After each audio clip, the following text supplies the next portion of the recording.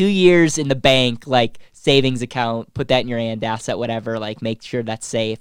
Everything else, look at what's getting you the greatest rate of return. And remember, you guys know the greatest rate of return, ROR, return on result. Like that's super, super important to me.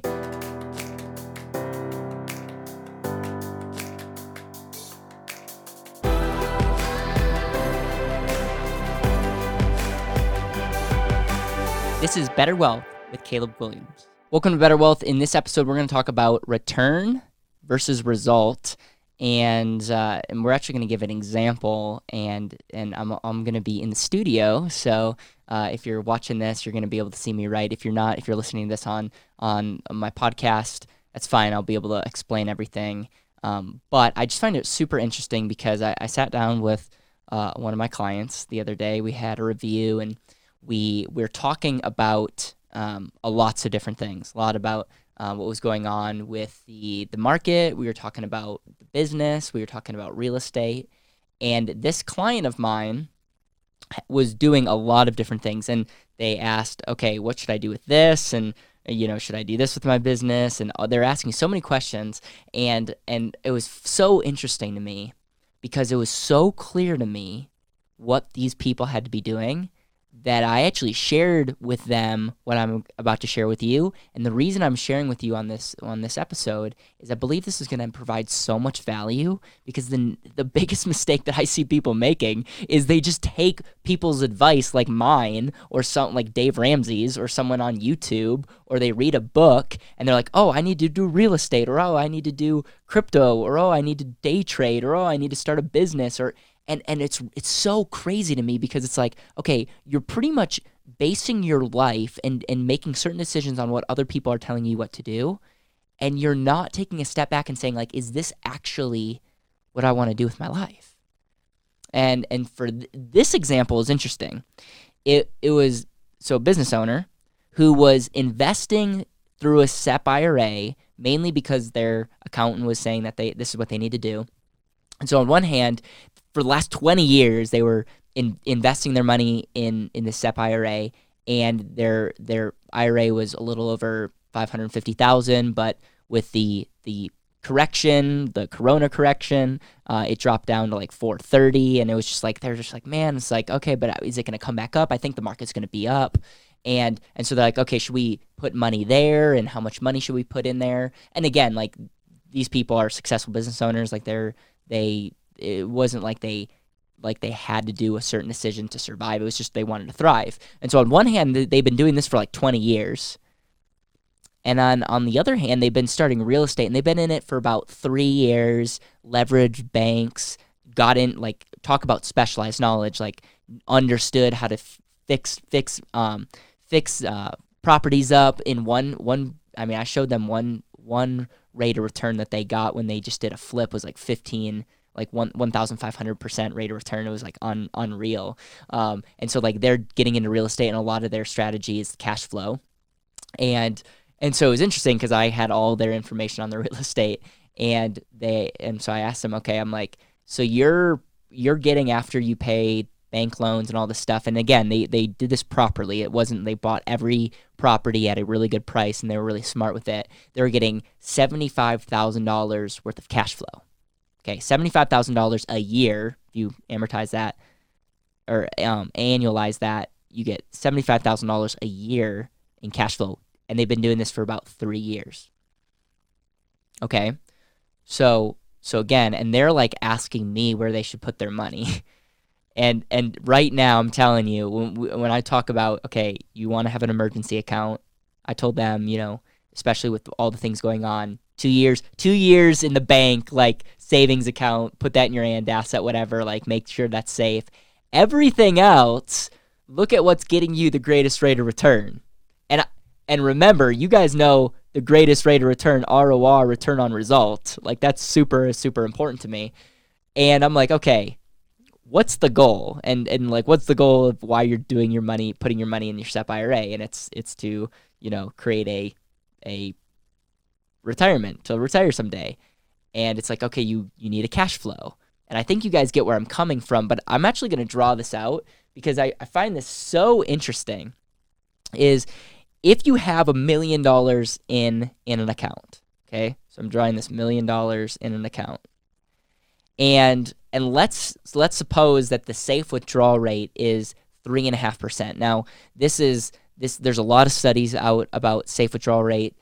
Essentially, it's what you can safely withdraw and still have some kind of capital over a 30-year time period. And there's a 98% chance that you're going to have some kind of money after 30 years. So we'll just use 3.5%. Some people use 4%. Some people go as low as 2.9. It really varies. So we're going to multiply this by 3.5, and for you guys math, that's actually 0.035, and that equals 35K. Okay, so in this scenario, you did a great job. You spent your whole entire life saving up. You have $1 million in your account. Awesome. What no one tells you is what that actually is spend, like what you can actually spend, 35K, and that's the calculation. And most people find out about that the year that they want to retire. They go into a financial advisor, they talk to someone like me, and they figure out those calculations. Now, what's interesting is, what if you reverse engineered, like what would your account have to be if you produced $75,000? Now, the way that we do that is, okay, obviously this is like algebra. I'm so glad I took this. Is if you figured out this 3.5%, okay, so we're gonna do 3.5% or 0.035, and that equals 75K.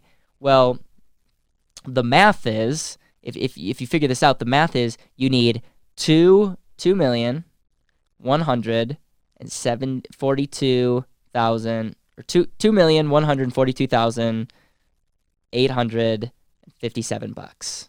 So let's just say 2.1 million, just to make this easy. So we're gonna put $2.1 million. Okay. Now, it's super interesting to me because yes, they used some of their own capital. They did some investments. They redirected some of their money, and so I don't know how much they used, but it wasn't a crazy amount because they really used banks and they used their specialized knowledge to get capital. And we're talking 3 years, and they've been able to generate $75,000 worth of cash flow, where they would need $2.1 million a year to produce that same amount of cash flow. They were able to do that in less than 3 years versus their IRA, their SEP IRA that really, I asked them, like, is this really serving you? Now, again, like, what they're going to end up doing is just keeping it, because at where they are currently, like, we didn't want to make any drastic decisions, but they're like, their eyes were open because they were like, okay, they were like talking to me about different investments and should they do like this with their money or should they do that with their money, and what should they do? Maybe like there was these other investments, or and I was like, do you guys realize that like you would need $2.1 million in an account to produce the kind of cash flow that you guys are getting over 3 years of doing real estate? Like, I don't know, like maybe we should create your extra life insurance and your extra savings and direct that into an account, an asset, and buy real estate. Like, keep on doing what you're doing, because imagine 20 years of that behavior. And again, the caution is, so many times when we get good at one thing, like we actually make a mistake because we over leverage ourselves. And I'm not saying that's what we need to do. I'm saying we got to look at activities that we're good at and actually figure out the result that we're looking for. When you save your money in a 401k or an IRA or in the market, usually you're doing it for a future result. It probably is for retirement. So what we really need to do is reverse engineer that and play the cash flow. Like, we need to look at the actual cash flow that you're getting and then determine every decision with your time and your money and your special abilities and judge it against the actual result that you're getting. And yes, life insurance is awesome. You maintain control. it's a greater legacy for your family. It's really an asset that unlocks so many things in the future. But this decision was mainly based on the activity of investing. Like these are clients of mine. Like they've already are bought in. It's not necessarily like, oh, it's not necessarily a life insurance conversation. It's a where should I be using and where should I be controlling my money? Because yeah, you can use control and use your money and do things that aren't nearly as powerful as doing something that you're uniquely amazing at. So again, this might resonate with you. You might be into real estate, but you're still doing your 401k because of the company match. Like again, I'm begging you, actually don't worry about the match and don't worry about the growth rate. Figure out why that even matters to begin with and ask yourself, okay, if you're that kind of person that's still doing the 401k and max and getting the match and foregoing maybe real estate or that business idea, that's okay. But just like ask yourself a couple questions. What result are you going to end up getting on the back end? Start doing a calculation, like do a 3.5 or 4% calculation on what that number would be. And then ask the question, would taxes affect this decision at all? And is it possible that taxes are going to rise? Is it possible that a market correction could happen in between now and when you want to retire? And again, the market is one place to grow capital, and there's people that do it really well. I'm just saying if you're not like an expert at it and you want to live a more intentional life and this idea of intentional living is key to you, like just figure out, okay, what can I do with money that could maybe get me a better bang for as a result. And again, this is just one example of after my clients saw this, they're like, oh, what we should be doing is directing all of our money into a place that we can control. Now, because they were working with me, it was a special life insurance contract, but it could be a savings account. And we're going to be looking for opportunities and investing in real estate because over less than 3 years, we produce what would probably take us 40 years to produce in the market. So just something to think about.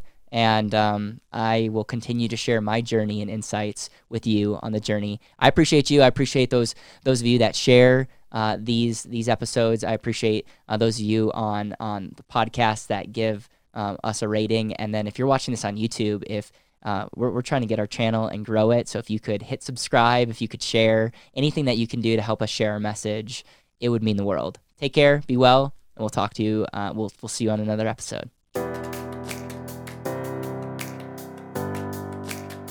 Thank you so much for listening to the Better Wealth Podcast. It would mean the world to me if you could hit subscribe, leave a review, and share this with the people that you know and love.